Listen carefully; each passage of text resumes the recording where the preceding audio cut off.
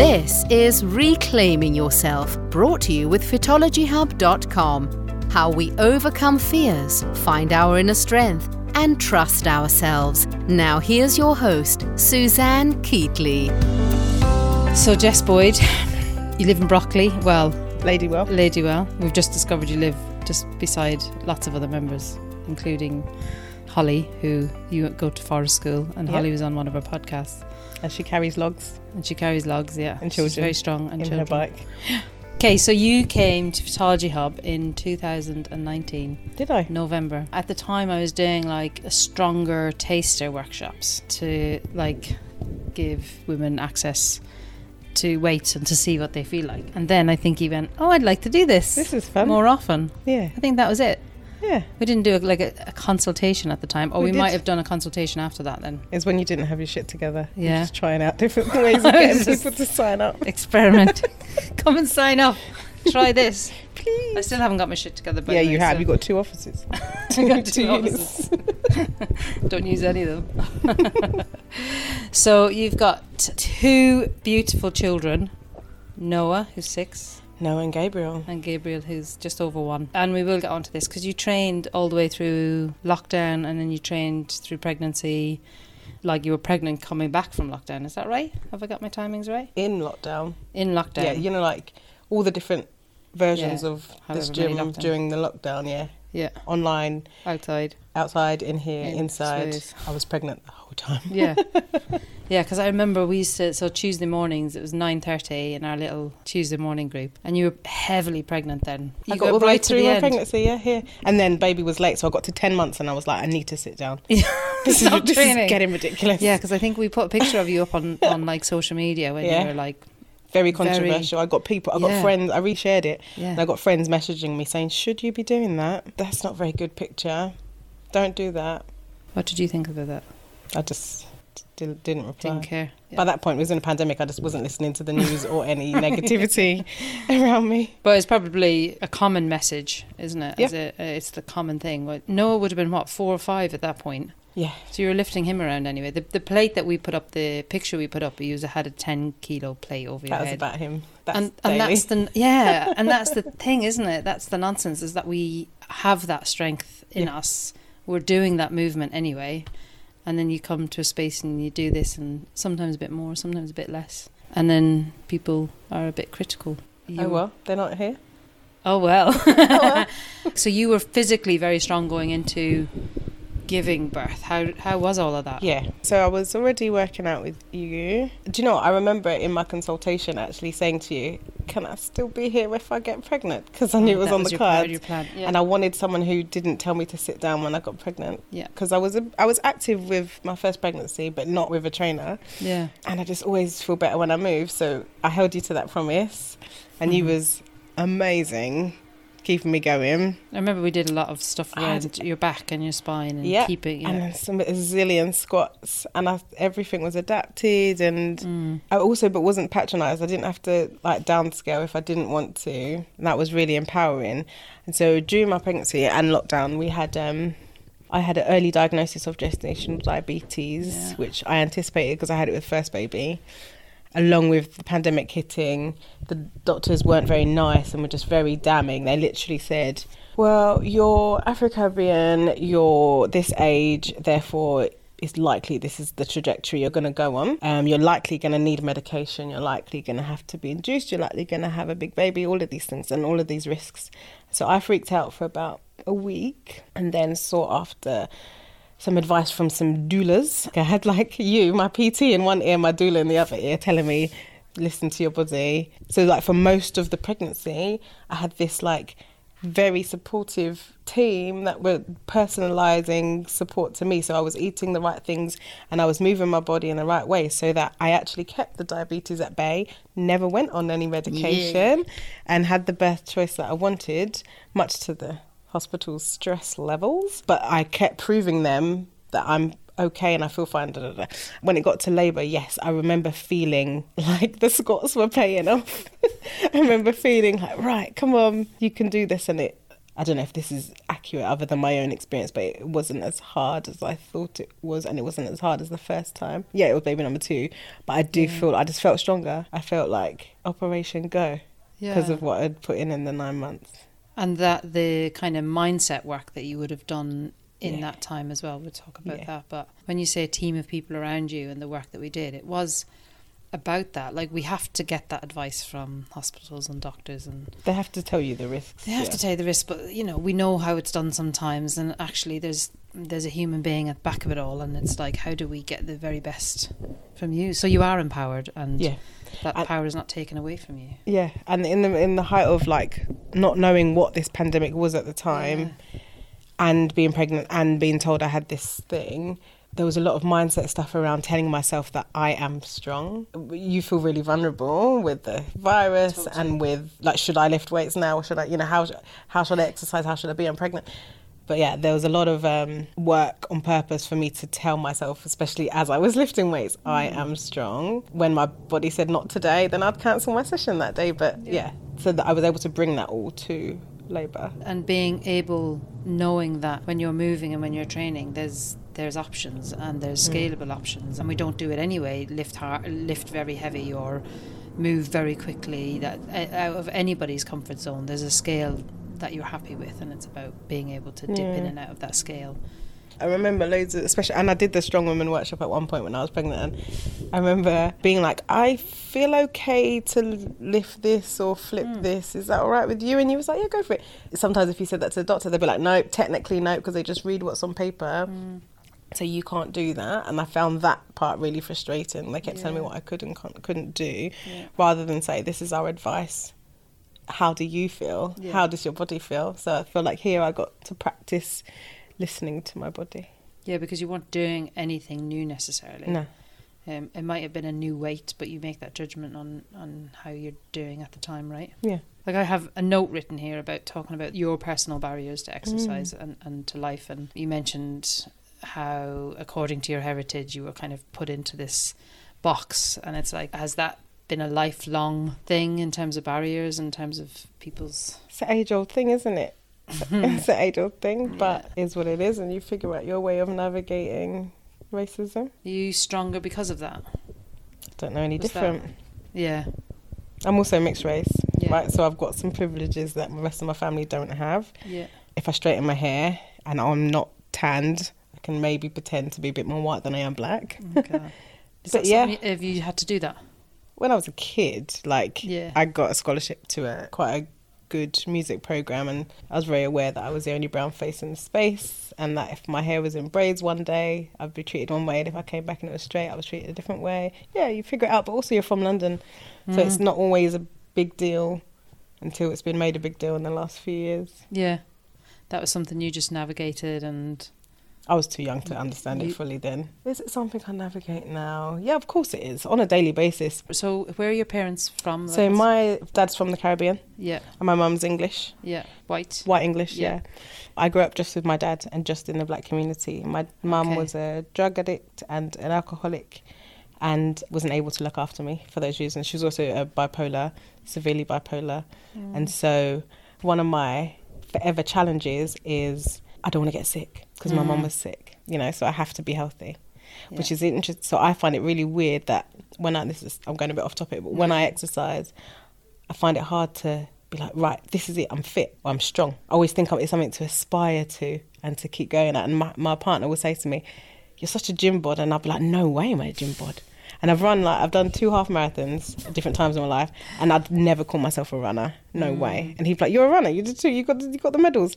But I always feel like it's something that I have to do out of a fear of not being unwell like she was. And so I'm aware of that. I've had enough therapy to be able to see that and know that I'm doing that. So yeah, I navigate a lot, but it's very normal to me to navigate it, unfortunately. So was mum kind of more or less out of your life from very young, or what age? Yeah, we were together a little bit when I was under 5, but she was just a bit messed up. We were a little bit homeless together for a while. We were in shelters together, and then she tried to keep it together for a while until people started to realise, and then I went full custody to my dad. Wow. Was it just you at that? Just me. Just you? Yeah. So I started school a little bit later than the average person. Okay. Dad was a single parent dad, black man, which is rare. Whereabouts in, where were you? East London. You're in East London? Yeah, I'm a Londoner through and through. Yeah. Me and Dad just worked it out. I grew up with a man. You went to school in East London as well, Yeah. so primary school, secondary school in East London. Yeah. In Newham, which is just the brown general community. Yeah. It's a very Muslim community as well there. Yeah. Yeah, there's a lot of black people right. too. So the music, I'm kind of like... Trying to figure it out. Yeah. So my dad's I'm a going musician. through your- right, okay. So Dad's a musician. So my childhood was when we're not at school, we're either in the studio or at gigs. Okay. And if Dad needs to go on tour, I go on tour and don't go to school, which is amazing. Now I look back. Yeah. But now you can never do that. You couldn't take a kid out of school. I do that now. My primary school were amazing. They understood our context and allowed me to go. And allowed you to do with Dad, be part of that. What kind of music and where did he play? So Dad is a sound engineer, so he worked with a lot of pop names, and then like later on started working a lot in the jazz community. Yeah. So I was like surrounded in it, and then my partner's a musician. Now we're all musos. You're all musos. And what instruments then are your? What's your singing? So I sing. You're going to sing for us? No, in a bit, I'm never aren't going to sing for you. Sing. I play the piano and the flute. That's what I studied at uni, and then I went on to be a music teacher. So when you're a music teacher, you pretend you can play everything else. Kids think you can. Or year sevens think you can. You can do one tune on. Yeah. On everything. Yeah. So what music school did you go to? Did you get your scholarship? Oh yeah. So when I was a kid, I went to the Guildhall School of Music. Okay. Wow. But that was just like as a junior. Yeah. I want to say about 8 till about 13, 14. Right. Yeah, so that's where I went on the weekends and on evenings and Saturdays and stuff. And then 8 to 13, and then what happened? Secondary school. Then went to secondary school. I was a little shit in school. You were a little shit. Yeah. But it's right, I was going to be famous, so I was like, don't care anyway. Don't need school. Yeah. Also, I had loads of issues given my mum. Yeah. So that was all playing out. And then... Did you find the school were good with you at that point, or was it So primary school. So primary school was where I had all of the initial reactions to my childhood. So I was skipping school, walking out of lessons. I wouldn't pick a fight with someone, but I would end up in a fight with someone. I just can't imagine. I just can't help myself. The Jess that I know, but yeah. Yeah. Like I'm transformed now. Yeah. No, I'm just an adult and I get arrested. Yeah, so my primary school were great. They really worked phenomenally with my dad to keep us all together. Yeah. I was a cheek as I am now. I don't feel very different, really. Always had a bit of a mouth, always able to talk myself out of not doing the work that I was meant to do, but also never kicked out of school because I could get away with doing the bare minimum. Yeah. And then I'd go off and do music bits and come back to school and plod along. So I did that. I went to secondary school, did that a bit more. You survived secondary school. Just got through it, yeah. Got through it. Keeping the music kept you. It's a bit cheesy, isn't it? It's like Save the Last Dance. Didn't keep me. I had an amazing music teacher. But this is it, like, yeah. So you had... who knew that. Like, actually, I would skip lessons and go to her lesson. Brilliant. So I'd come and be like, maths is shit. Can I go and play the piano? She'd be like, yeah. It's fine. Yeah, that was your therapy at that point, really. Yeah, your music was your... 100%. Yeah. And so when I left secondary school, she offered me a job. No way. Yeah, she was moving jobs anyway and was doing more stuff borough-wide and offered me some teaching work. So I literally, after year 11, went into teaching music. Did you? And then did that through college, and then had been like a TA in loads of music classrooms, and then was like, I could do that. And I thought, oh my God. And I really didn't want to be a teacher because I hated school, but I just wanted a bit more money. Yeah. Did you enjoy that coaching, teaching at that point? When were you at Litlands? Yeah. No, and secondary, you just come in and deliver workshops and go. So I was more like a music workshop person. Yeah. Yeah, it's fun. I miss that now. It. Yeah. It just doesn't pay enough. So I did that, and then trained to be a teacher. Then I was head of music, head of performing arts in 2 different schools for a while. Now I work in teacher training. What schools were you in, or whereabouts? Am I allowed to say? Yeah. I worked in, my first school was in Watford. Watford, okay. Really far, because I ticked a box that said I drive. So they put me in a really far school. And then my second school was in Tower Hamlets. Okay. Yeah, and I loved it there. Awesome. Why did you come out of teaching? Because I was told I was an angry black lady and I need to watch my mouth.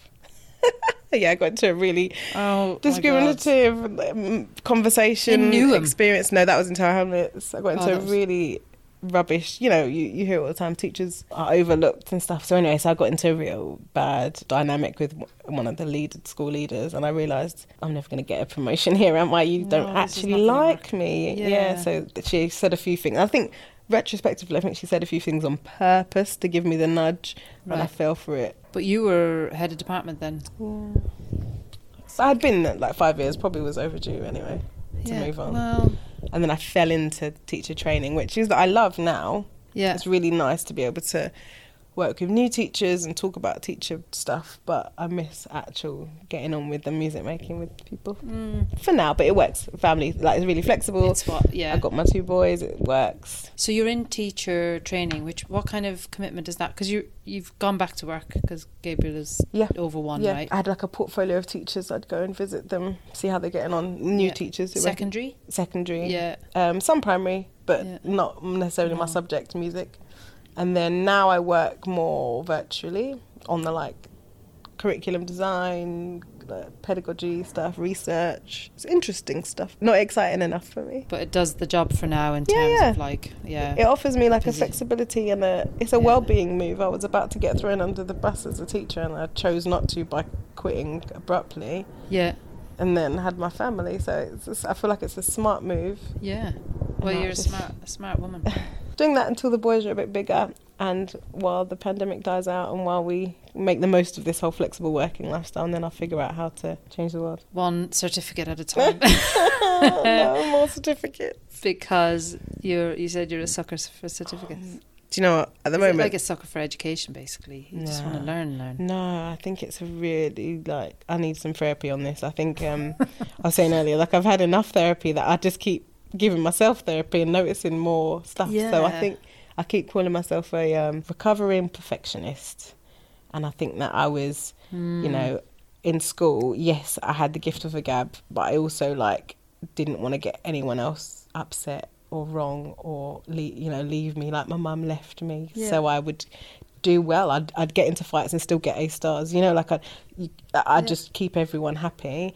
And I think I still do that. Do you know what I mean? Like, now I'm a mum, I've got to be a good mum. Now I do this, I've got to be good at this. Whatever I do, I have to like do it intensely. So I keep finding myself in this weird habit of like, I can't just go to a yoga class and commit to going to a yoga class every week. If I can sign up to do my yoga teacher training, now I've got loads of assignments that I don't really want to do. And then I get trapped, then I panic, and then I do it anyway. Then I just feed this weird narrative of being certificate heavy. I'm so over it. I just want to work in a pub. Do you want to work in a pub? On maternity leave, I put a pitch in to buy a pub. Not like an idiot, like the old Jess. Hilarious. Because I had too much time on my hands. When you have enough, not too much time, obviously I was looking after the baby was sleeping. But when you have enough time to dream because you're not in the rat race for a few months. That's when you signed up to that yoga thing as well. That's when I signed up to the yoga thing. And my partner's so supportive. I was just like, so babe, this thing has come up and we'd be amazing. And he's like, yeah, he's the kind of guy who would just be like, anything I say. He's like, yeah. So we put in a pitch to get a pub. We didn't get it, but it was really cool to put in a pitch. Proper pitch for it as well. Yeah, there's a lot of work goes into pitches. Yeah, so. What kind of a pub would it have been? Describe it. It would have been so good. It would have been a community space for everyone that had kids stuff and family stuff and board games and live music and alcohol and non-alcoholic stuff, and it would be a community space that was deliberately doing the inclusiveness that is now a bit trendy, but they don't really want that. They just want the money and the hipsters to spend the money. Yeah, lots of money, like £9 for a pint. Yeah, and open a rooftop bar. It's all right, I'm not bitter. Interesting that you did it in a pub space, because lots of things you mentioned there is not necessarily pub related. No, it's community space. Yeah. If I didn't leave school because of a really stressful time, I would have been hoping to go into school leadership and headship one day. Yeah. It's still on my radar, mainly because I like the idea of holding space for people properly and having a good, healthy space that makes people feel like they can chill out and be themselves and get the most for themselves. And now I'm exploring whether that's still a school. because schools are a bit under so much stress. I don't know if that space is going to be a school or a community centre or a pub. I don't really mind what it is. I'm very indifferent what it is. In terms of all the different options. Ooh. No rush, please. I don't want to be a perfectionist. I want to be a old teacher that has been in a school for 100 years. I don't want to jump loads and it's so nice that you've kept it as an option to go back to. I know it's something that I will never want to go back into school. Do you think? Teach again. I'm going to hire you when I get a school. If come you do photology start at a school, I Oh will definitely come back to school, only if you're running it. Amazing. Yeah, or a community centre, whatever you do. Definitely think of me. So we've talked about training through pregnancy. Well, I had a question around what made you stick with it all, because there was lots of opportunities. You texting me, telling me to come on. Out of this. Yeah, you gave me the consistency that I needed. Yeah, I was like, I'm not letting you go. Yeah, you were like, come on, you can, you got this at home. You text me like, what I need to have at home. You got your cans, you got your chair. Come on. So that was helpful at the time. Yeah, consistency. And honestly, hands down, the only consistent thing throughout lockdown was Photology Hub. Yeah. Literally, my son went from nursery into school. He was going through his changes. My partner he was off running a youth club, so he was on the front line. I was juggling work and being pregnant, and my organisation was going through a restructure. Everything was changing. The world was on fire. Except my Tuesday mornings. Yeah, my Tuesday mornings with you. Hounding me. I needed it. I didn't have capacity in my own brain to be consistent.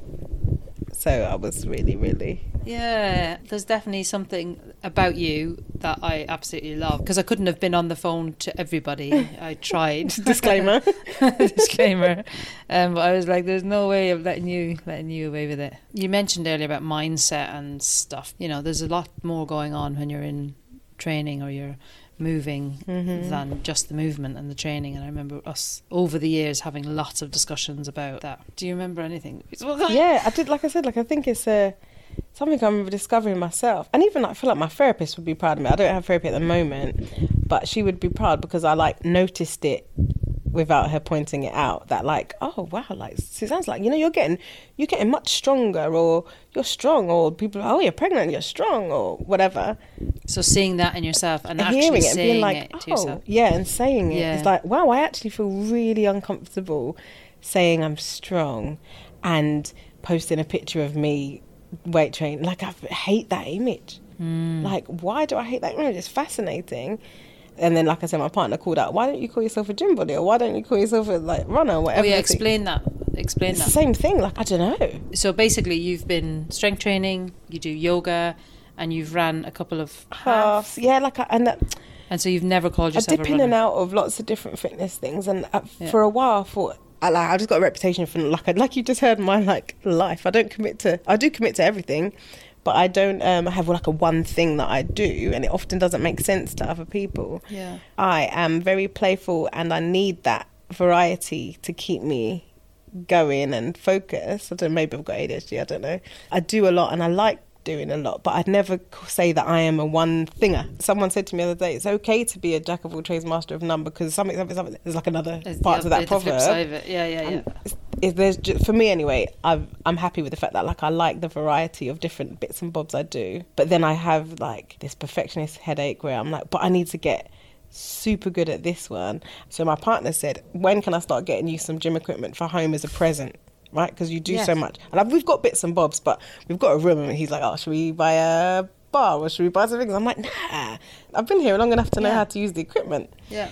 But there's something about the confidence to say I am strong enough to set this up on my own in the house and use it, or I can do yoga. I don't need a certificate to say I'm good at it, or I'm a yogi, or whatever it is. Yeah. I think there's that. I'm mentally, I think I'm relying on other people to tell me I'm strong. I know I'm doing that, so I'm trying to challenge myself to do it. But also that feeling you've done these half marathons, but you don't call yourself a runner. You do strength training, but you don't say, I'm a strong fitness person and I commit to that on a weekly basis. And you have to get to a certain level, and the certificate is what gives you that permission, is it? Yeah, and I noticed that pattern, and I really don't like it. I just want consistency without the drama. I can't remember what it was called. Someone else that was saying to me that there's a habit of sometimes like you need like you're addicted to the crisis. Yeah. Which makes sense, right? If I'm someone who's used to trauma and Yeah. used to stress, now that my life is relatively stable, and like it wasn't stable in my like earlier adult years, so it's now getting stabler. Yeah. I find it really weird that like I can afford to go to a private gym weekly and I'm making progress and people know my name and I'm getting stronger. Like I'm waiting for but your leg's just somebody to broken pull that or rug something. out from under Yeah. you. Yeah. So there's that, but also it's my mum passed away a few years ago. Okay. After we did get back in touch, so we lost touch for a while and then we got back in touch and then she died. A classic example of good things don't last very long for me, but I'm working on that not being the truth. How long did you have with her? 6 months. Oh, Yeah, it's another story. But then I threw myself into a half marathon as a way not to just- spiral okay, after she died yeah. in my grief. But couldn't I just grieve and not do a half marathon Yeah. that anyone else would? Do you know what I mean? Yeah. I threw myself into fitness. It's like, okay. But also, it's not just grieving. I mean, that's as you said, just To leave it back, to be To leave being it back. strong. yeah. Yeah, it's a minefield for me. And the self-belief, because I definitely would see that in you. Where I think we did talk a lot about your back. That was a big deal, wasn't it? Yeah, I remember Back that. pain. I read that book that you had on Yeah. display. And it was a bit like, let's get you strong. Let's not worry about the thing that might happen. Yeah, yeah. And let's focus exactly. on the stuff that actually you're really good at and really strong at. And Yeah, it's so interesting. So I had a car accident years ago before either baby. It's always given me like a back niggle ever since. And I did lots of Pilates and yoga to like keep it at bay. And it does stay at bay when I'm moving. Yeah. When it plays up, I think, oh, for God's sake, can't I just feel... My partner again calls it out and says, you complain about your back when you're stressed. I think it's very much linked to my mind. Like my back feels it before my brain does. Yeah. That was probably part of the reasons that we would have connected at that time, because I remember setting up the business Photology Hub and feeling like an absolute fraud and feeling like that imposter syndrome around you don't deserve to run a health and fitness business and this that and the other. That constant, but my back was the biggest thing around that, and it was before Zayden actually. How am I going to have a child and with this back pain? And the back pain became the thing that I worried about, and maybe that is something that it happens as you get older as well, and you're like, it's so feels funny like what 40s. we tell ourselves. Yeah. It's really not a thing. And when my son jumps on me, my back pain's not there because I haven't got time to think about it, actually, to pick him up. It's fascinating. Because I was away for a weekend with some friends, and within that group of friends, they're all Irish friends, and they were there's physios and osteos and this and that and the other, and they were all like, yeah, look, you haven't got the flexion in your ankles, and and oh, look at that leg's shorter than that one, and whatever. And then I had one friend who kept really quiet all weekend, and then we were coming back on the train, and she said, Suzanne, you've always had that back. That's the same back as you've had for the last, 30 years. Why is it sore now? And it was a massive transition in my life. So I'd given up my teaching career and I was moving into setting up a business that I didn't even know, would work. And that's why that book that you mentioned just now, I can't remember what was the name of it. Something about pain. I'll get it because I'll make sure we put it in the it was notes, really good. I bought it. Yeah, did you? Yeah, it's the link. It's basically the brain, isn't it? It's like the brain holding on to that stuff when actually, yes, there's a reality to it because you are in pain. Like the pain is there, but how much the mind is responsible for that and how it holds on to that. I don't know how technical this is, but I was speaking to someone one of my physios that I had before, and they said muscle is dumb. Like it just remembers whatever you tell it to. Oh yeah. And I just thought, that's interesting. That's really because I do keep telling it it's an issue, it's a sore spot, I need to be careful. It's easier to find something to be distracted by than be brave and set up a gym or change a career or buy a pub or whatever it is. It's easier to do that than to say I'm busy, I can't afford it, I can't got time, blah, blah, blah, blah. Yeah. So then I get myself tied in a knot because I have these two voices. Yeah. And then I just apply to do stuff and I'm then too busy, but then I've got a supportive family that say, go for it anyway. Yeah. And, like, and then the self-sabotage kicks in and then... And then I have to quickly reflex and be like, oh, my back, oh, I'm busy, oh, no one's... I've got to go, all these things to chicken out of it. Yeah. And it's not chickening out of it, is it? It's like... It's chickening there out is a of fear, though. There is a fear of... Imagine if you were that famous musician. Imagine, if you did feel really strong and great about yourself and deserving that. What happens then? What You've happens got then? nothing to blame. Nothing to blame or nothing else to strive towards.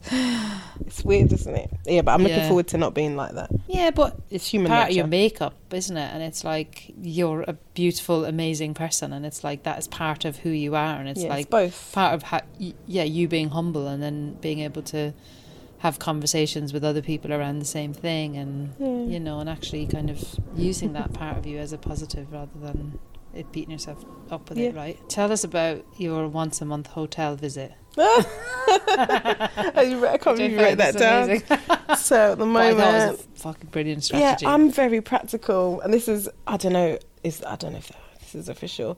I was raised by a man, so everything has got practical linked to it for me. It's like, I just need to. Not that women have, of course, we're practical. But I'm very tired, baby's not sleeping. I'm definitely not the perfect mum that doesn't exist. We're not in a groove. We haven't come out of the pandemic bubble yet. I feel like myself and my partner, we were just holding our breath through all of this and pregnancy and my work with restructuring, and he was on the front line and my son was transitioning through schools and the gestational diabetes and all of this stuff. I feel like now I'm letting out a sigh. My son's now turning... he's in year 1.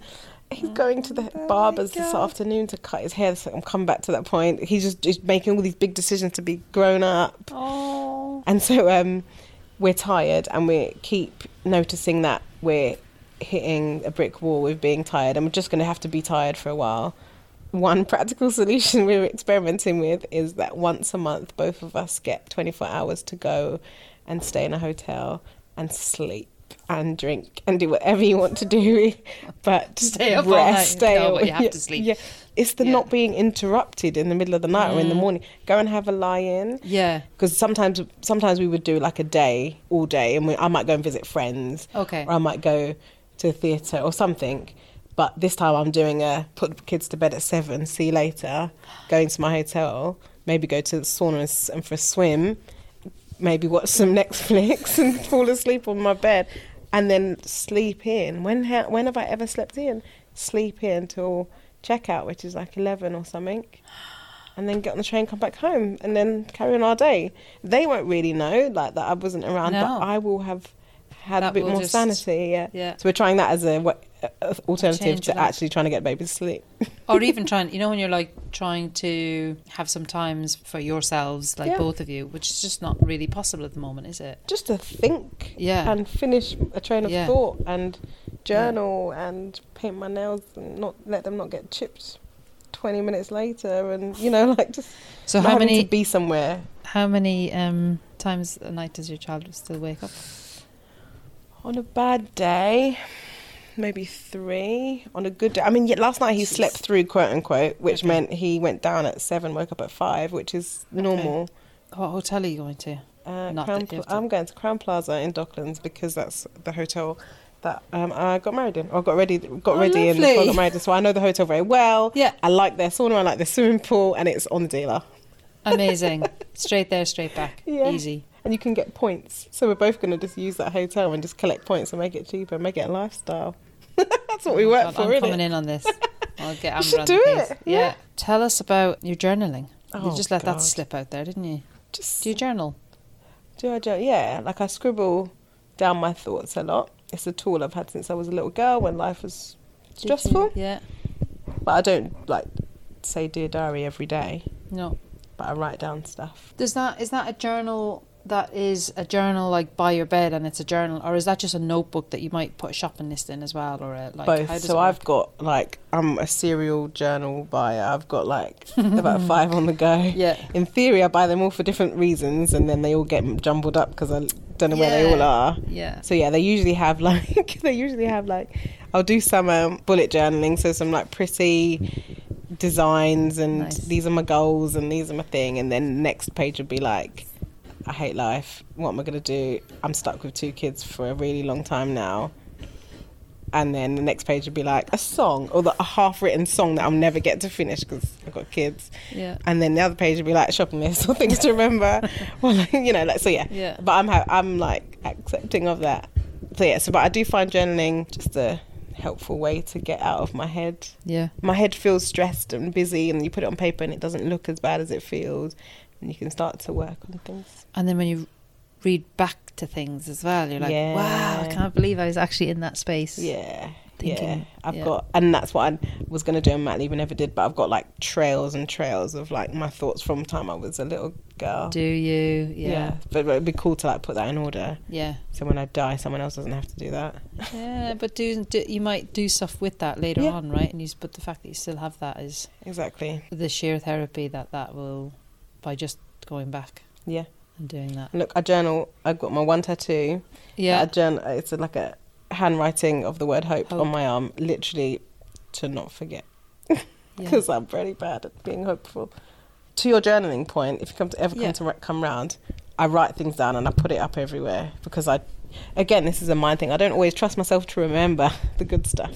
Yes. Because I've had a lot of trauma or whatever you want to call it, like I have to deliberately tell myself good things. Yeah. Okay. And so a while ago I got this tattoo that just says hope, because sometimes I'm not very hopeful. Do you know the Banksy little girl with the balloon? Yeah. And that represents hope.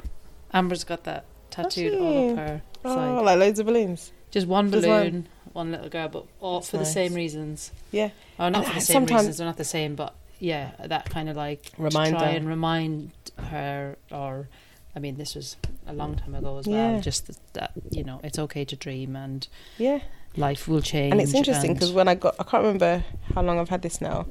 I think it was before kids as well. But like it was probably for a different reason. And like now I'm like, oh. So other times when my mum died, I was like, oh, fuck off, like talking to myself and like not looking at it. Yeah. But then other times I'm like, yep, it's still there. And I think like I care a lot about both. Like there's not in or out, right or wrong. All of that. It's just like life is messy. There's good mess and there's bad mess, but mess is real. There's not like hope and then failure, but like there's hope in everything. Without Disney, it's in there somewhere. And so when things are really, really shit, or I'm reminded of the shit times, I remember there was also other options up in there. And a strategy to remember that, isn't it? Because it'd be very easy to fall. The tattoos are a strategy to remind yourself. Yeah, and that's what journaling is. There's the link. Tell me about your son's haircut. Oh, and he's getting all adulty. In about What's happening? 2 hours. Yeah, he I mean, he's 6. Our parenting style is just honesty. Great. And Lord of the Flies a little bit. And we always talk about consent and our bodies. And I've never cut his hair. We've always talked about hair being, well, hair for us has been a point of conversation. We've all got big curly hair in our house. And he's a boy, so he shouldn't have long hair, shouldn't have long curly hair, all of that stuff, lots of comments.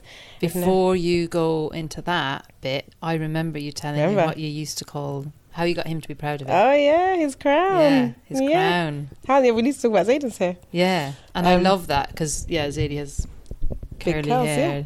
Not quite the same, but big curls. But curls that are going to get longer. Yeah. Yeah, so we used to talk about, I shouldn't do, but I really, not used, but having my first son, I had a big wrestle with being a woman, being a mother, because I didn't have one and my one wasn't that great. And so like he really did teach me how to look after myself too. So we used to do our hair together every week. Yeah. So that was when we had like, let's go look after our crowns, we've got to look after our strength hair and all of this stuff. So he turned around like a few months ago and said, can I cut my hair? And we believe in consent, right? So you're like, okay, but basically now I need to wash my own hair and look after my hair, which is fine. So so today he's gonna get a big chop. But you know what else I'm really, really proud of? He wants to donate his hair to some like cancer hair wig donation charity thing. So he's really up for it. Even yesterday I was watching it, I was like, you sure? Are you really sure? It's like, really long.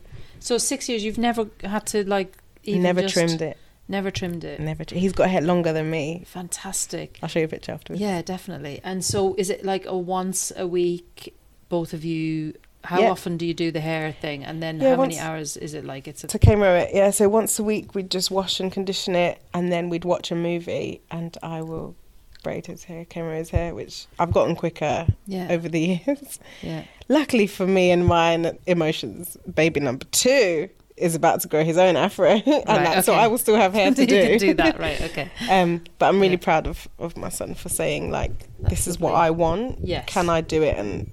And like we've tested him a few times, being like, you don't want like a top knot, and you can shave the sides and still have a long hair. He was like, no, I want it to look like this, and he's got a picture. And what does that look like? Just like I don't know what it's called, but like short back and side. So he'll have curls, but not enough for me to camera anymore. And he can do it. He'll learn. I'll have to. The next thing is the next few weeks, I'll have to teach him how to wash his own hair and sort it out, and then that's it.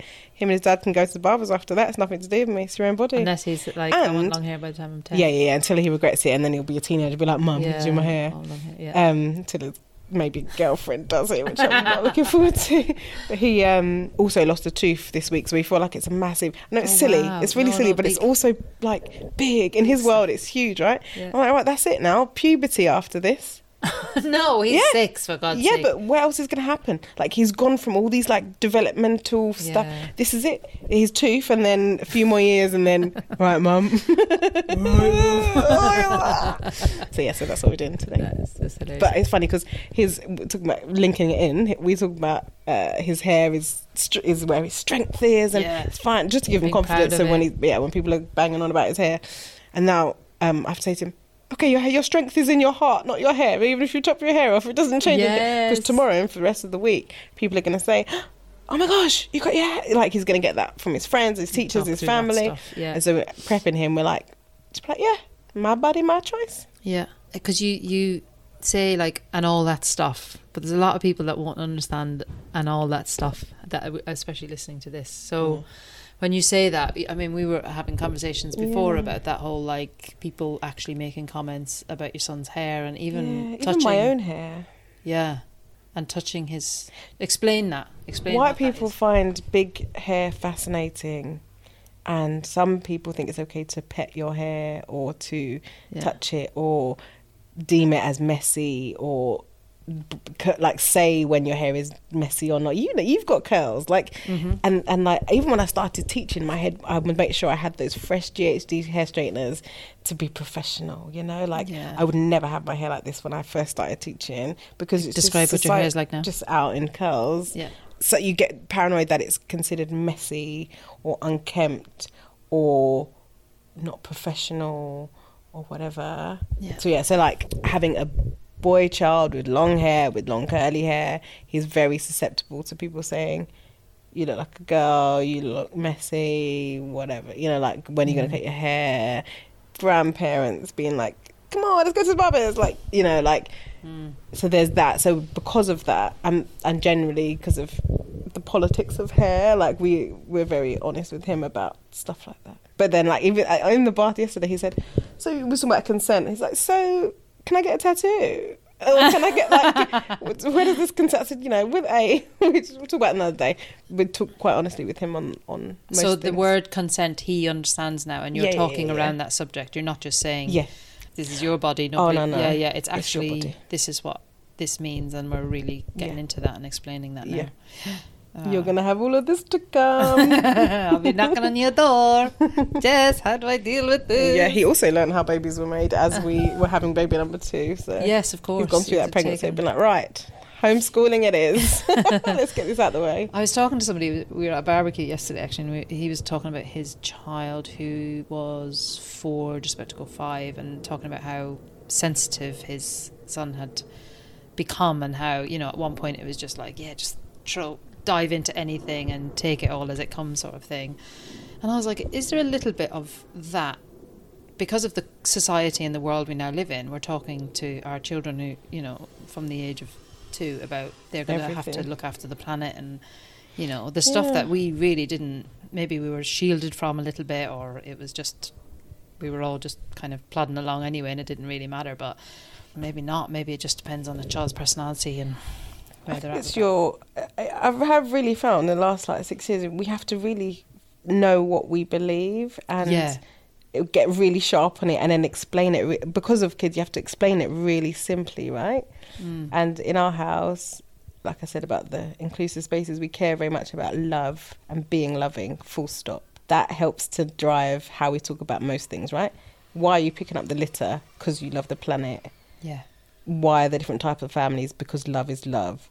Why am I letting you cut your hair even though you can see that I'm upset you're cutting your hair? Because it's your body and you love yourself first. You know, like... Yeah, so that's cool. When we're explaining things to him, and even like my mum passing, he went through me seeing me grieve. Yeah. And asked me, why am I crying? You know, like I've had to be super honest on how I feel, on everything. So, yeah, we're very clear on why we do what we do. But the underpinning thing is love, and that's it. And that helps us to... And that's how, like... work out stuff. Little people change you, because you have to become clear. Like, you can't get away with, I just don't go to church anymore. You know, I was brought up going to church every week, and it's like, why... there you go. Okay, I need to like actually think about this and explore what it is that I want. How does that look in the family setting? How does it look when I then and bring him back to Ireland? So we were at a christening a couple of weeks ago, and I had him on the altar. I was kind of taking the piss a bit because I was sending Amber pictures of him in a Catholic church, you know. And, but again, how we're gonna explore that whole idea of different religions just when you come from one. Exciting times. Just say they're not being nice, and I think everything can be age appropriate. Yeah. These people were not nice to people, so we don't go there. There are places that are nice to people, and we go there. And there are individuals within, you know, but bad things happen to people, and that sucks. Yeah. But that's not everything in its entirety. It's like talking to our son about slavery. You know, like bad things, really bad things happen, and that is really not fair, and it's still having a knock-on effect. But that's not everything, is it?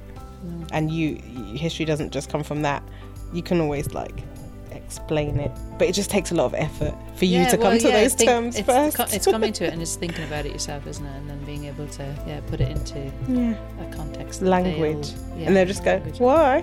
And they go, all right then, and then like years later, like, remember you said this thing. Well, thank you so much. Thank you. Reclaiming Yourself, the podcast, brought to you with fitologyhub.com. If you enjoyed the conversations, please use your podcast app to follow or subscribe for free.